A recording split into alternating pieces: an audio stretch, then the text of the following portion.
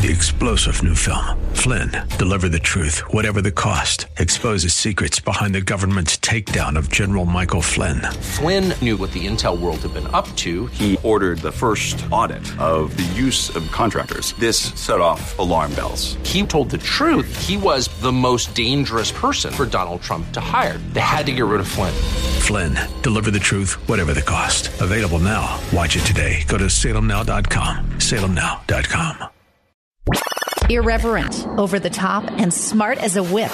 This is the Rob Black Show. Good day.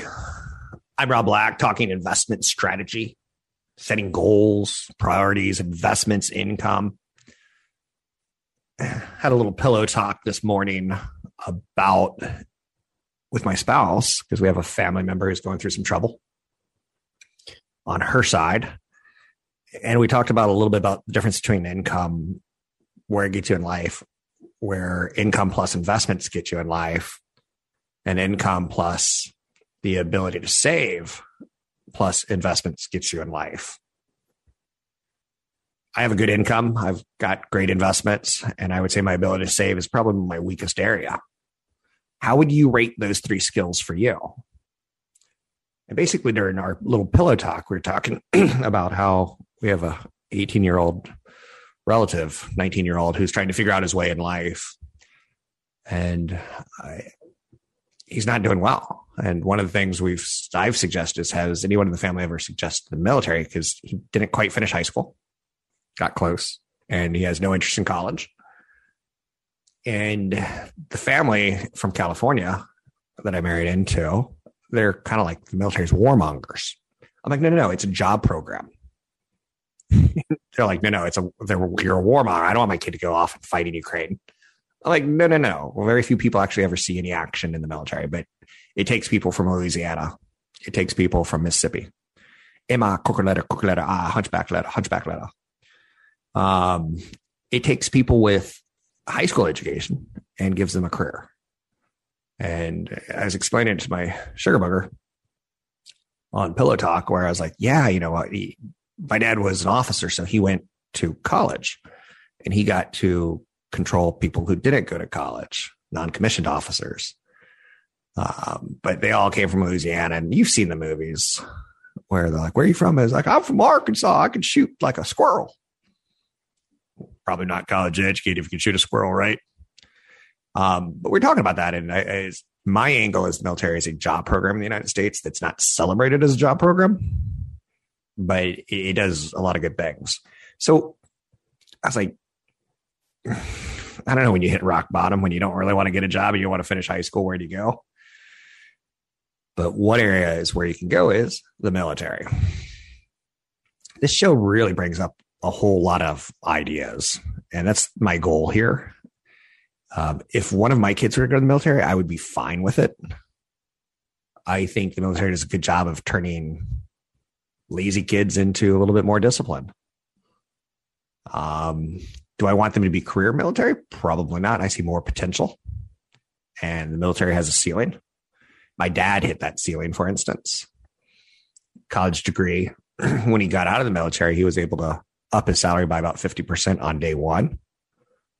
But that was after 30 years. And he basically got kicked out after 29 because the military, if you're not advancing in rank, they kind of force retirement on you. And if you don't make general after 5 years, you're never going to make general. My dad made it one level under general. And the way I explain it to people, on like my children, for instance, is why wasn't your dad a general? I was like, well, he could have been, but he was a bit of an a-hole. He was a little bit of a jerk. When he saw something he didn't like, he talked about it. And he always tried to make his men who were commissioned under him better and safer. And he ruffled feathers by that. So I don't know. You learned a little thing about raising children right there. You learned a little bit about the difference between me, who has a good income, versus me, who has a great investment, versus me, who's not a great saver. What are you? And practicing all three of those skills is amazing. I begrudgingly invested more in my mid-20s. In my early 20s, I was happy to invest as an idea of one day I'll replace my income by living off my investments. But as I started seeing that wasn't really the path that I was taking, I upped my investment game so that I can enjoy some of the things in life before I get wiped off this planet with whatever's going to wipe me off. 6.5 million Americans have died of COVID, and it's about 100 times more dangerous than a seasonal flu. So let's not compare it to that. Let's just say it's whatever you want to say. It is what it is. I have no problem swimming with sharks. I'm more afraid of COVID than I am swimming with sharks. I've swam with barracuda, not knowing that barracuda are incredibly aggressive. What I didn't know didn't kill me this time. So how can I become a better saver? I'm not really great at that. I'm not really a coffee drinker, so I don't have to cut back from Starbucks to brew from home. I'm not really a huge eater, but when I do eat, I do splurge on nice restaurants, but I cook most meals at home. Where do I cut?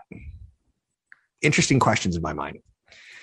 And again, as an investor, I try to beat the system by studying more than you. I'm not smarter than you. I wasn't born with an investment gene. I just knew that it was going to be a way of getting me to where I want it to go. So I study a lot. Now, saving again, I like games. So if I can gamify saving, I do. And let me give you a quick example. I've got solar power. Bought a home last year and it's like, okay, I'm just do it. Now, in my head, I know it's a bad lifetime investment for me. Spending $60,000 to get a 10-year return of $60,000 plus dollars. My money in the stock market would probably be worth $120,000. But I'm willing to lose on this one. The upfront costs are very expensive. The payoff is a long time. And that same money put in the stock market would be better returns. And I could probably give money at that point in time to buy carbon offsets. But again, this is where when you gamify it, it makes more sense for me. So I have an app on my phone that shows me solar consumption. I'm like, oh. And I've learned how to decipher a PG&E bill because there's like 7 or 8 rate plans you could be on. And if you got a solar vehicle or an electric vehicle, it's a different rate plan that you want. Like it's pretty complicated. And I think even if you had a Rosetta Stone, you probably wouldn't be able to decipher everything on your bill. But when you gamify it and you're like, okay, if I use energy from 9 p.m. to 3 p.m., that's my best use. And if I do it on an EV20 chart, and then I'm like, okay, so I've cut my consumption down easily by 25% in less than 3 months. And I've cut my bill down by 50% in those 3 months based on the idea of using electricity at the right time and pushing my kids to do the same thing. So we don't run a dryer in our house. Oh, here's how crazy I am right now. I thought about buying a clothesline yesterday. So, I've been in a new home for roughly a year. Doing the blankets on top of beds is like, it's a process. They're big, they're soft. They get dog hair on them. So you got to wash them, but then they have to dry them. I'm thinking about doing a clothesline. Like my parents had clotheslines and my mom used to, we never ran a dryer as a kid. Everything was dried outside in the sunshine. Now, again, it bleaches it. But again, clothes are cheap and we tend to throw them away. And I'm kind of pro clothesline. I kind of wish if I saw a clothesline in the back of someone's yard, I would definitely get one. I know you're saying you're doing a lot, Rob. You're overthinking this.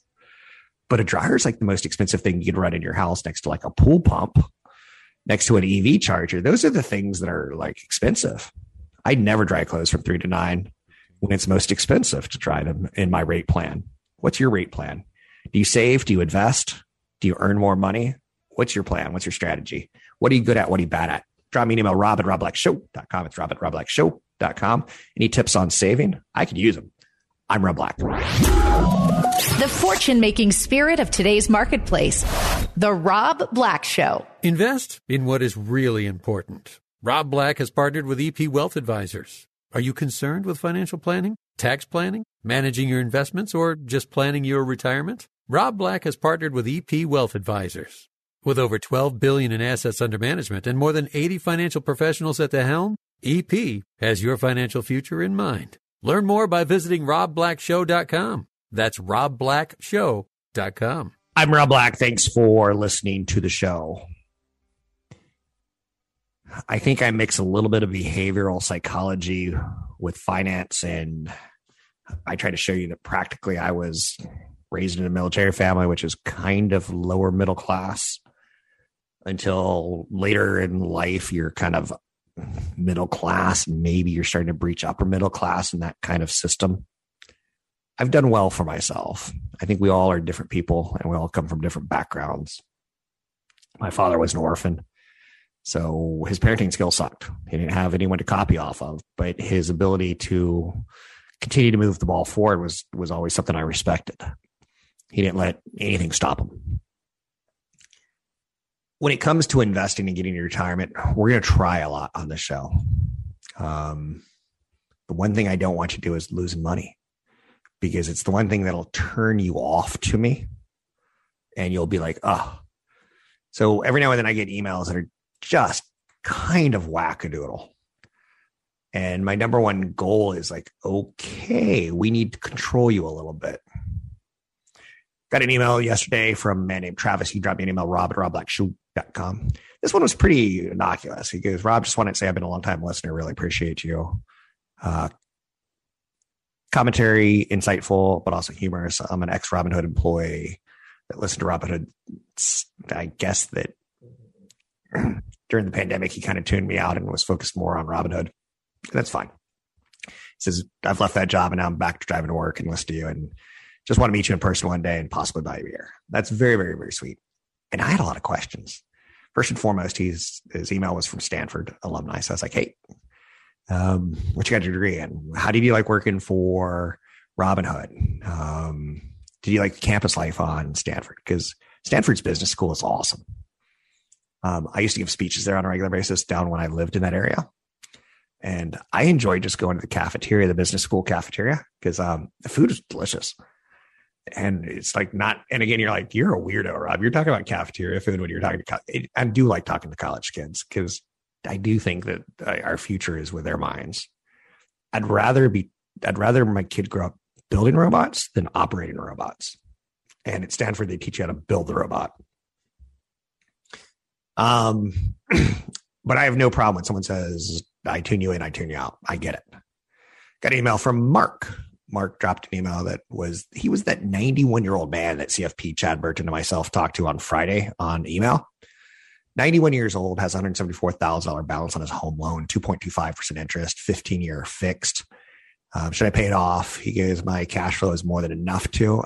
And I think a bigger question here, since you're not getting the tax deductions on the depreciation, you're not getting the benefits that you used to get from owning real estate. I think get your estate plan in order. Talk with a financial planner. Say, hey, does my estate plan look good? You're 91. Unless you're a vampire, your time is limited and it could be a matter of seconds. Once I hit 50, I'm like, I can go down in a couple of days. When I hit 60, I can go down in a snap of a finger. And I was like, oh, by the way, do you have your home in a trust? Because you live in California, and right now at 91 years old, I'd be more estate planning than anything else. Like, so when he dies, if his home is not in a trust, his kids have to wait a year to see if anyone challenges it. And let me tell you, people will. A friend of mine, her father passed away last year. Not a friend of mine, a friend of my wife. Father passed away last year, and the house goes into probate. And the mom has dementia, and the dad died. And out of nowhere, a boyfriend of the mom's, i.e. ex-lover, said, that house is part mine. And you're like, wait, what? You just buried your father. Your mom has dementia. She's going into a home. And one of her ex-lovers is challenging it in court. Yep. And the question was asked to the daughter, do you think your dad knew your mom had an affair? And she's like, nope. And this would have all been fixed with a trust. And now crazy dirty laundry on the family has to be dug up the year that they're mourning their first year without dad at Thanksgiving. They're mourning their first year without dad at Easter. So the two siblings are dealing with mom had an affair and they had to get basically a court order for the guy to stay away. A restraining order because he was visiting the mom in the old folks home trying to get her to sign stuff over to him. Get a trust, ladies and gentlemen. It's never too late. If you own a home, it's never too late. And if you need a referral to a trust attorney, please drop me an email, rob@robblackshow.com. It's rob@robblackshow.com. But I found that funny. And I hope it's kind of insightful for you. Okay, got an email from Margie. Do you think everyone should have some kind of physical asset on hand in case the world goes to hell? Gold nuggets, silver coins, paper money, a diamond. What physical asset form of currency do you think would be valuable? And I'm asking Margie, have you ever listened to my show? If the world goes to hell in a handbasket, I think you want a shotgun. I've never bought a loaf of bread with a gold nugget or with silver coins. Silver coins? Do you know what the markup on gold, silver is and diamonds? It's tough for you and I to buy these kind of commodities because the markup to retail is 30% to buy and 30% to sell. So when you hear a commercial like this, now the time to buy gold, hell yeah, it is, because you're making the guy a big fat 30% commission. Is it going to work out for you? Nope. I've never seen anyone who hoarded gold or silver or diamonds. Maybe diamonds. I've never seen anyone who hoarded things for a worst case scenario end up wealthy or end up happy they did it. I'm going to say it's old school, but it's like old school, like I got to be careful not to offend an ethnic. I was going to say old school Italian, like mafia, and like, no, let's not do that one. But it's almost old school. Like, do you have a gun? Do you have like $100 in gold balls? Do you have gold balls? I'm like, who has gold bars? And use the word R in a letter R in bars, not H. It's not gold balls, gold balls. So my response to her was, I don't see worst case scenarios. I don't count on them. I'm not glass half full. I'm not glass half empty. I'm moderation to moderation. I think the economy and stock markets have seen a lot worse than what we're going through. I've never bought food or shelter with gold or silver. I don't use paper money anymore, so I don't hoard paper money. A diamond is overpriced already with huge markups, then cost when you want to sell as well. If you want to own something that plays off the high commodity crazy thing that's going on with commodities right now, you can own a hard asset ETF. No problem with that. And yes, you will be protected with commodity inflation. And if you want to put 5 to 10% of your portfolio in that, I have no problem. I'd rather you do it with a professional guidance. But hoarding gold nuggets, does someone really, did 21st century someone ask me if I have gold nuggets? I don't even have chicken nuggets. Like gold nuggets in the house? What world are you living in? Margie, good luck to you. You can find me online at rob@robblackshow.com. It's rob@robblackshow.com. Honest, straightforward, and right to the point. The Rob Black Show. March is a cool month. I know you're saying why. Well, today's March 15th. Yesterday was March 14th. March 14th is National Pie Day. Maybe it's International Pie Day, and I love pie. Oh, wait. It's the math formula 3.14. It helps you figure out a circumference of how long to walk around a lake. Ugh. I just thought it was Pie Day. Whoops, I made it bad. Today is March 15th, also known as the Ides of March, a term coined by the ancient Romans. To the Romans, the word Ides meant to divide. It had an entire practicality of the middle of the month. It wasn't sinister. It was the marking of a passage of time of the moons. And yet we've turned it into, this is the day where someone's going to turn against Julius Caesar. I was thinking Julius Shakespeare. I'm like, no, that's not it. Don't say Julius Shakespeare. Julius Caesar. So Bill Shakespeare, also known as Wild Bill Shakespeare, he wrote a play of the same name, Julius Caesar. And the senator had seized power from the Roman Republic, made himself a dictator, Plutarch, who was a Greek biographer and essayist, reportedly observed that Caesar was warned to beware the Ides of March, because that's how you're always warned, right? By a soothsayer. I know you're saying that is a job description you don't see on LinkedIn very often, soothsayer. But Caesar, he didn't beware the Ides of March, and he went in front of the Senate, and, well, it didn't end well for him. He was murdered by a group of 60 rival senators. It makes you think Trump might have read that when he sent Pence to the Capitol building. Just go play with those senators over there. January 6th versus March 5th. I know you're saying that is political humor tied towards Wild Bill Shakespeare, and I like it. I know. I'll be here all day. Don't forget to tip your waiters and waitresses, and don't forget to try the veal. It's delicious. When is baby cow not delicious? Until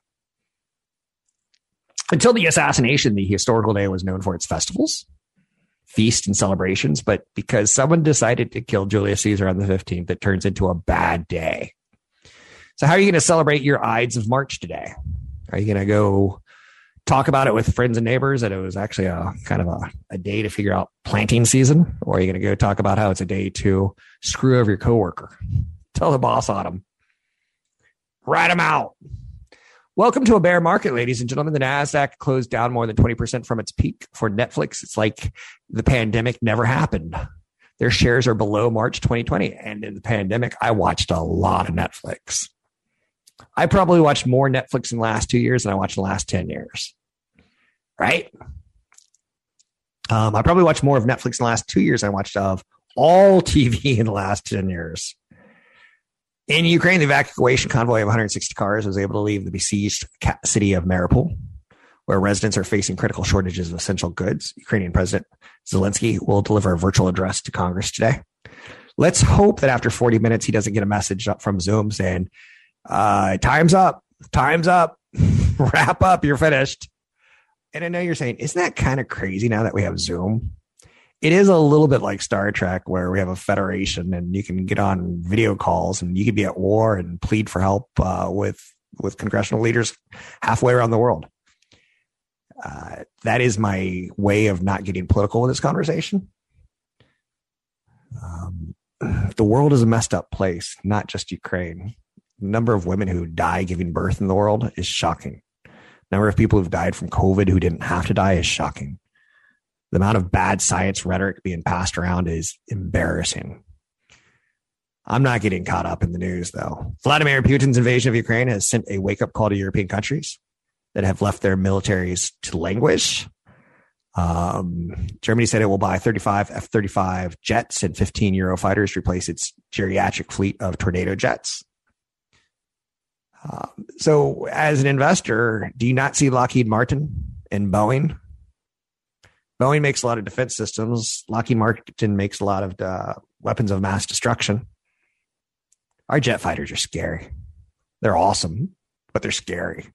If you've ever seen one in person, it's scary. If you ever had one fly near you, it's scary. But the underinvestment has left Europe feeling a little vulnerable. Here's a question for you. Are you underinvested anywhere in your life? I'm a little underinvested in insurance. I'm a little underinvested in preventative maintenance. Things can go bad quickly. The war in Ukraine has shifted the mindset on Capitol Hill. Democrats have previously opposed increasing Pentagon spending, like Chairman of the Armed Services Committee, Representative Adam Smith. He said the game's changed and we got to up our military spending.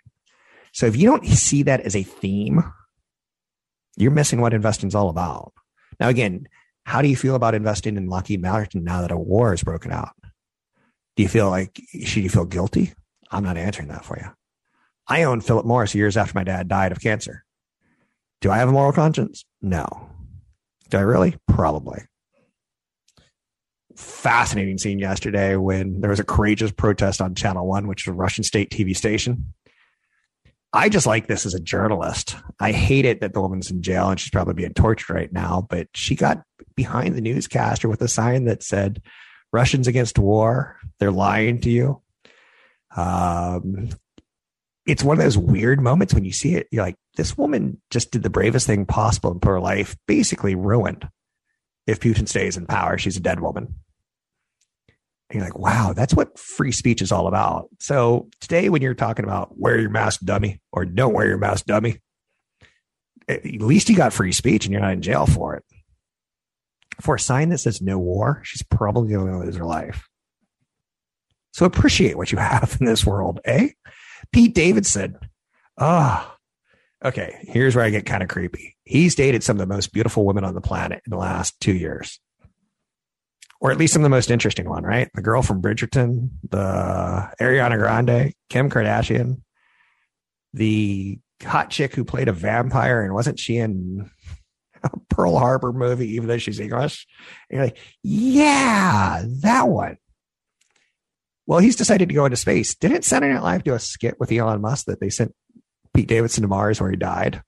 And Elon Musk laughed at him. Yeah. And so this is where like Blue Origin stepped in and said, we'll take the free publicity and we'll send him up to space for a couple minutes. And then I go like, how's Pete Davidson a celebrity? And I don't get it. I'm not paid to get it. I saw the Kardashians sizzle reel for a new show on Hulu. They're going to get paid 9 digits to basically show us their fake lives that are scripted. Let's go to a spa today and fight over mud. And we're going to pay 9 digits for this.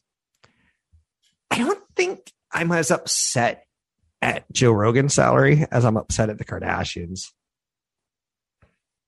Just being honest, I just don't get the love affair of watching fake people live fake lives.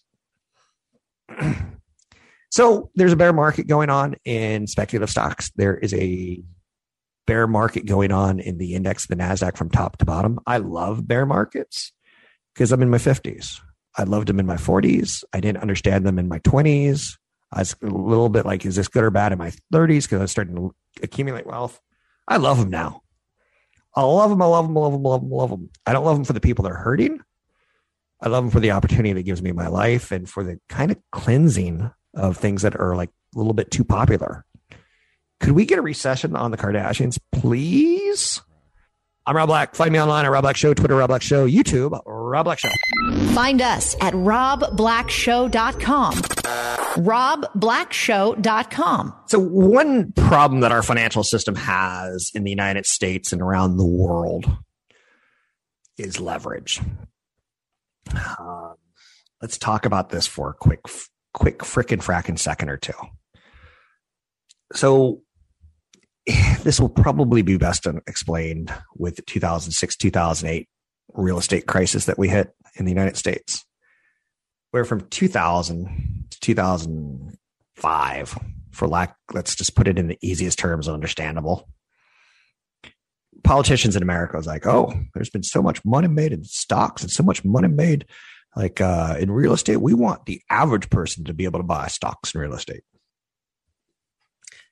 And our government or Congress, who I've come to the conclusion that the House of Representatives is really, really dysfunctional in the United States.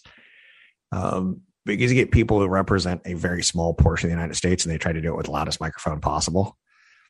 And we had people, and I'm not picking on Barney Frank, but for this example, it shows you leverage. Okay. So Barney Frank out of Nevada was like, I don't think it's right that Rob, who is Caucasian, who is college educated, owns a home and has made $100,000 in price appreciation this year off his home.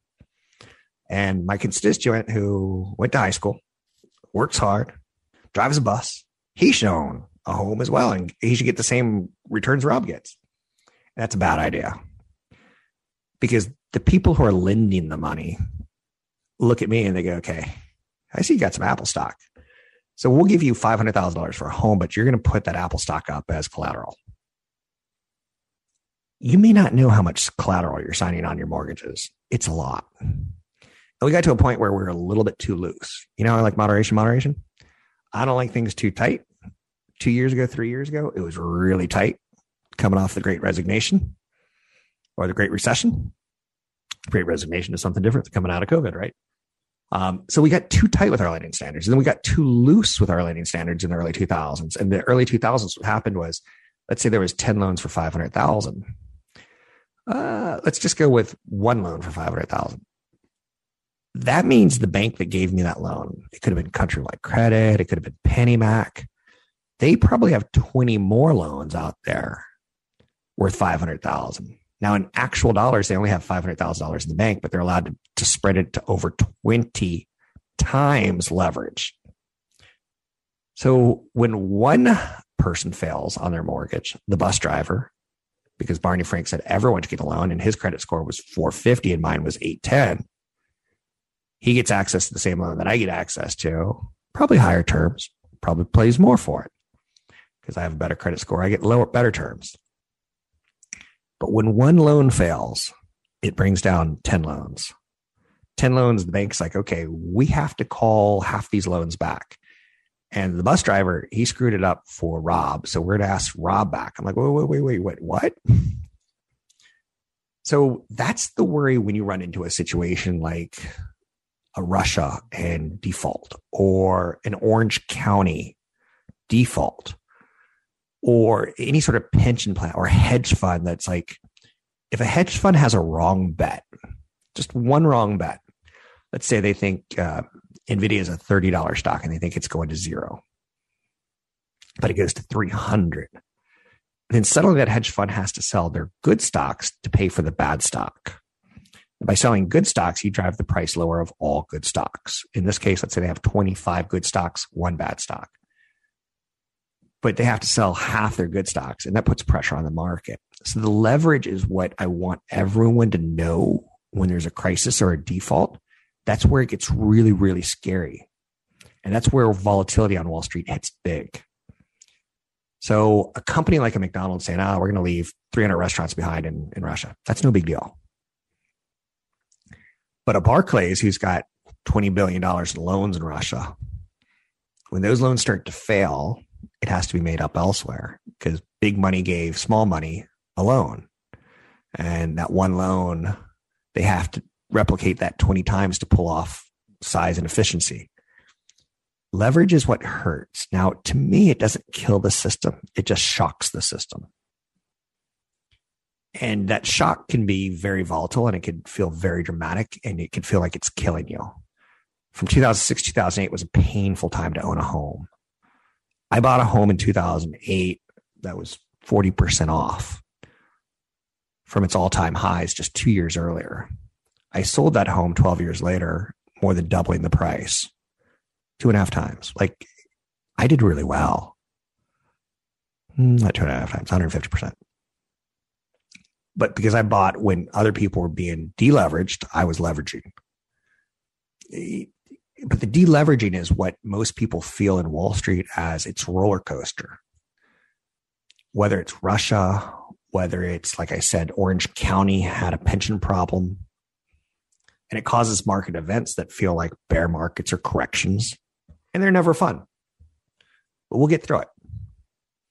And that may mean lending money to countries becomes tougher. It may mean lending money to consumers is tougher. But we'll get through it. Just throwing that down there for you. It's interesting. We're starting to open back up as a nation. And one of the areas that I'm fascinated by studying is, do you know how in 2020, 2021, we got a lot of government assistance from the Trump administration and the Biden administration? Spending plans that to the tune of trillions. One of the things we've never really studied is what happens when you stop giving social programs, i.e. spending, giving money to individuals for not working during COVID. What happens when we pull that back? Well, one thing we're learning on the fly is a lot of people don't want to go back to work, or if they do, they want to get paid better. Totally fine. Get it. But we still don't know what it's like to stand on our own of earning money versus being given money as a nation. Now, again, you're like, I didn't make money. I know a lot of people who got COVID money, a lot. Whether it be small business loans or whether it be just checks. So was our economy on a sugar high in the last 2 years, i.e. government sugar? How does it do when it doesn't have the sugar? So what you're hearing now in 2022 is a lot of people talking about the leverage of Russia. And you're talking about the sugar being gone and replaced with earned income versus government income. Very different. Have you ever met anyone who's worked at a DMV? And this is a shot at the DMV, and this is supposed to be funny. And I know there's a DMV employee listening right now who's going to write a letter of complaint. And Mr. Shields, my boss, is going to bring me into the office one more time. And he goes, "Did you say this?" I'm like, "No, that was Gary Radich." He goes, "No, Gary Radich works in TV. You work in radio. I think you said this." I'm like, "Yeah, I probably did." I think we all kind of know the DMV and the U.S. Postal Service has a reputation of not being very efficient. Now, again, it's a joke. I know. I'm softening it even before I say it. But government work isn't nearly as efficient as private sector. So I work for a company right now that if they don't get a certain number of clients, or they don't get a certain number of brand, or if they don't get a certain number of positive feedback, they will fire me. They're not going to say, "Oh, you had a bad day and you didn't deliver to all the houses." They're not going to say, "Oh, you threw the mail away. We can't really fire you because you're a government worker." They're not going to say, "You're at the DMV. You're allowed to take 4 breaks an hour." Like, I don't have that. It's a lot more accountable. Anyway, here's something that's like a no-brainer of 2022 is, do we not always learn lessons? Gas prices rocket. Guess what else rockets? Electric vehicle prices. Tesla's like, "Oh, we're raising prices." And they're saying, "Oh, it's a nickel shortage. Nickel shortage. We don't have enough commodities to make our vehicles, so we're going to have to jack the prices." A little part of me is a little speculative on that. Like, it sounds a little shady. Or as my kids like to say, sus. Sus being short for suspect. And I know you're saying, like, I know. I didn't. I was like, what does sus mean? What's the what are kids' codes these days? So electric vehicle prices are starting to be marked up. Is it because of high gas prices, or is it because of a shortage of commodities, or is it because of both? Something tells me it's kind of both. Okay. I hate saying this, but Pokemon cards, I think, are the worst investment. But listen to this craziness. A rare first edition Pokemon card sells for over $300,000 at auction. If you collected Pokemon cards in the 1990s, now might be a good time to pull them out after a rare first edition Charizard number 4 card sold Thursday for $336,000 last week. The Charizard number 4 card, first released in the United States in 1999, was given a PSA Gem 10 grading, a perfect mark. I don't get it. It's a piece of paper that's laminated. It's got some foil in it. It's maybe got a hologram on it. Total cost to make probably 30 cents. Going for $300,000. Now, here's my thought on this. A lot of you are like, "I'm going to go after baseball cards." Well, that was in 1950s and 60s where you could do well. Not quite as well today because everyone's doing it. Pokemon cards, a little bit late for that fad. If you want to learn a fad, learn a fad. Go to a hobby shop. Start finding out what's the next big thing. And you're going to probably invest in 10 of them, and 9 of them are going to fail. Chasing Bitcoin to me feels like you're chasing, or all the altcoins, the Doge coins and all the weird ones. Chasing those feels like you're late to the party. Chasing Pokemon feels like you're late to the party. Baseball cards, you're late to the party. You got to get in front, and you got to fail in 9 of your ventures. One of them might work out. And if it works out, it'll turn a 30-cent card into $300,000. That ain't my kind of odds. I don't like failing 9 times to maybe get a hit. And that's not a good batting average for me, but you're you. I'm Rob Black. Find me online at robblackshow.com. Irreverent, over the top, and smart as a whip.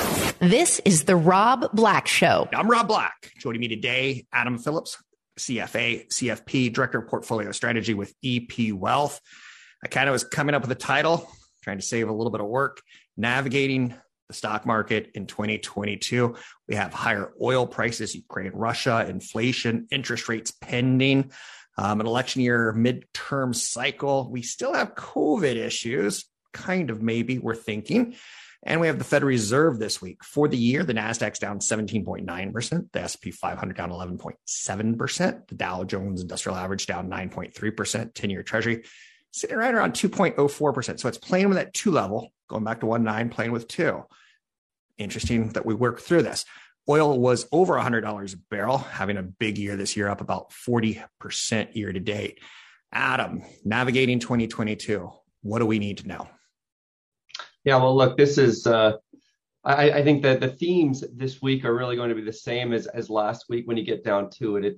It's about inflation, it's about the Fed and how they're going to respond to these ongoing challenges, right?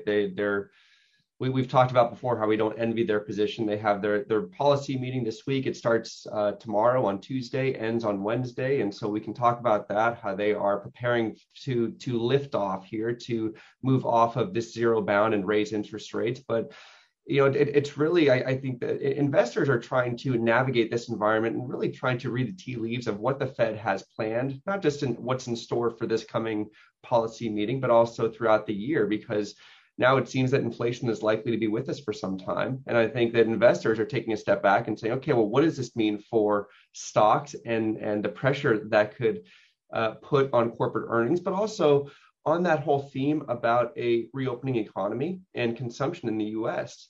We're talking about it. I think average gasoline prices in the U.S. are something like $4.35 a gallon for regular unleaded.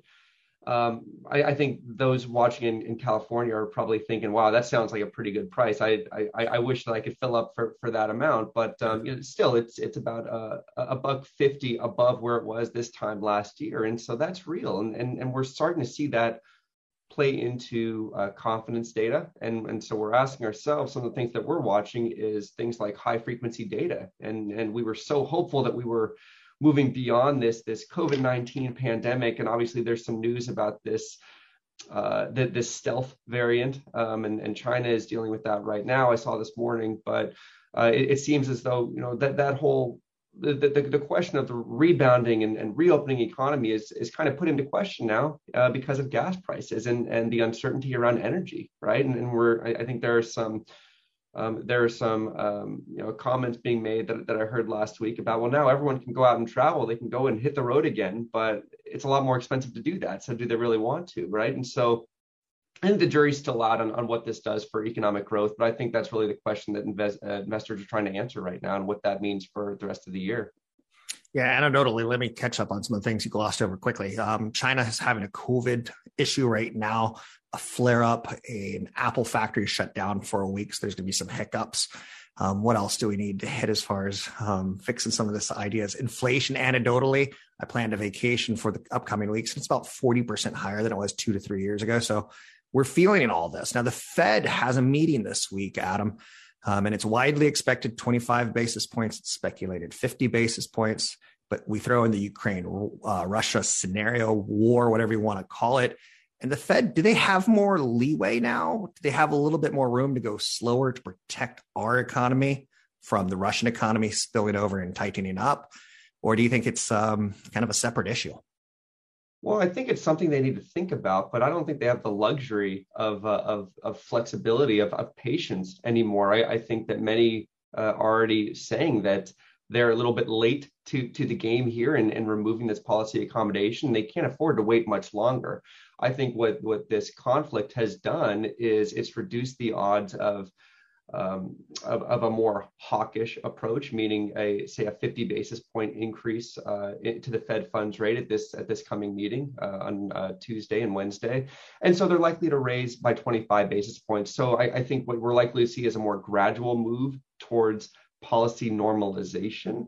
But I don't think that they can just kind of sit there and see and say, let's just wait this out and see what happens. Last week we got the CPI report, the latest inflation numbers. It showed that for the first time in what seems like a long time, the inflation number for the month of February came in about where it was expected. But it still doesn't mean that it was, it was a great report. Prices rose 0.8% month over month. That's a huge number. If you think over the long term, what you generally see is 0.2% of month over month increase in prices on average. So 0.8%, that's a pretty meaningful move just month over month. And we know that this report in the month of February it did not capture a lot of the huge surge in energy prices because a lot of that has happened in March.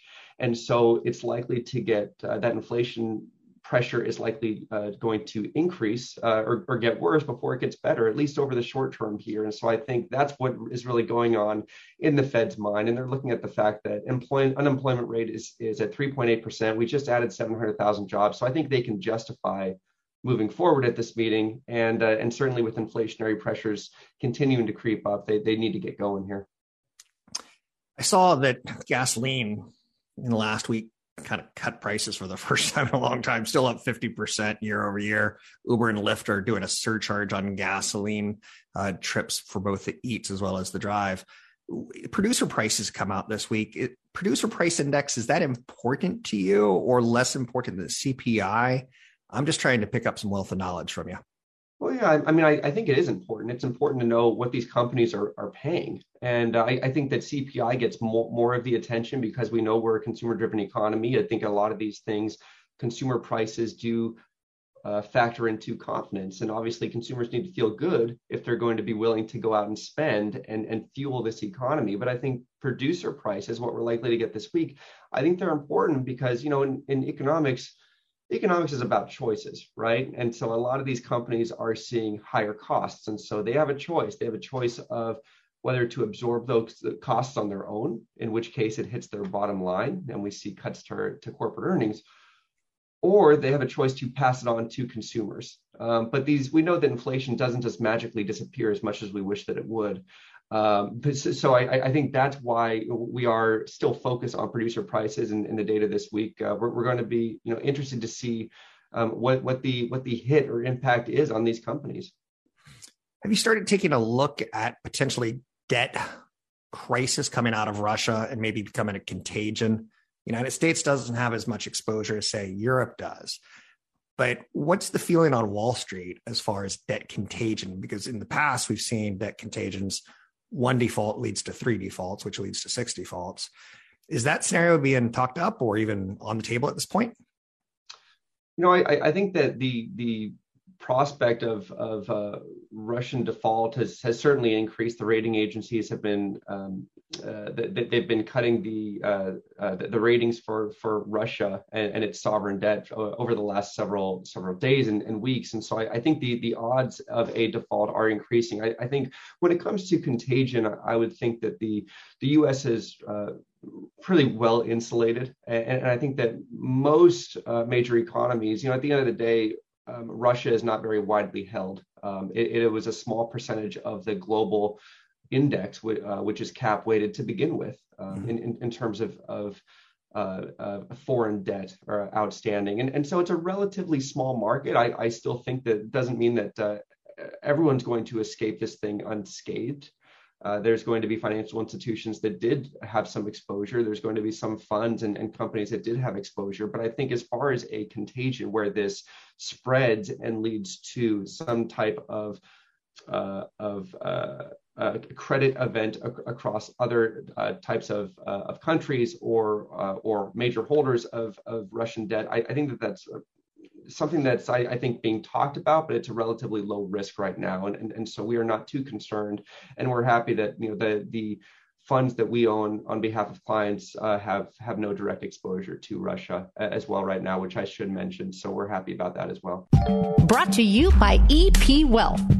This is the Rob Black Show. 3-star General Michael J. Flynn, head of the Pentagon Intelligence Agency, knew all the government's dirty secrets. He was one of the most respected generals in the military. Flynn knew what the intel world had been up to. He understood its funding. He ordered the first audit of the use of contractors. This set off alarm bells. The explosive new documentary, Flynn, Deliver the Truth, Whatever the Cost, uncovers the facts behind this scandal. Flynn told the truth. He was the most dangerous person for Donald Trump to hire. I find out the worst enemy that I'm going to face in my life is right here in America. They took my assessment and they wanted me to change it. And I was like, I'm not changing it. They had to get rid of Flynn. With in-depth interviews, archival footage, and never-before-seen personal records of the man behind the headlines. I just felt like I was drowning. Flynn, Deliver the Truth, Whatever the Cost. Available now. Watch it today. Go to salemnow.com. salemnow.com.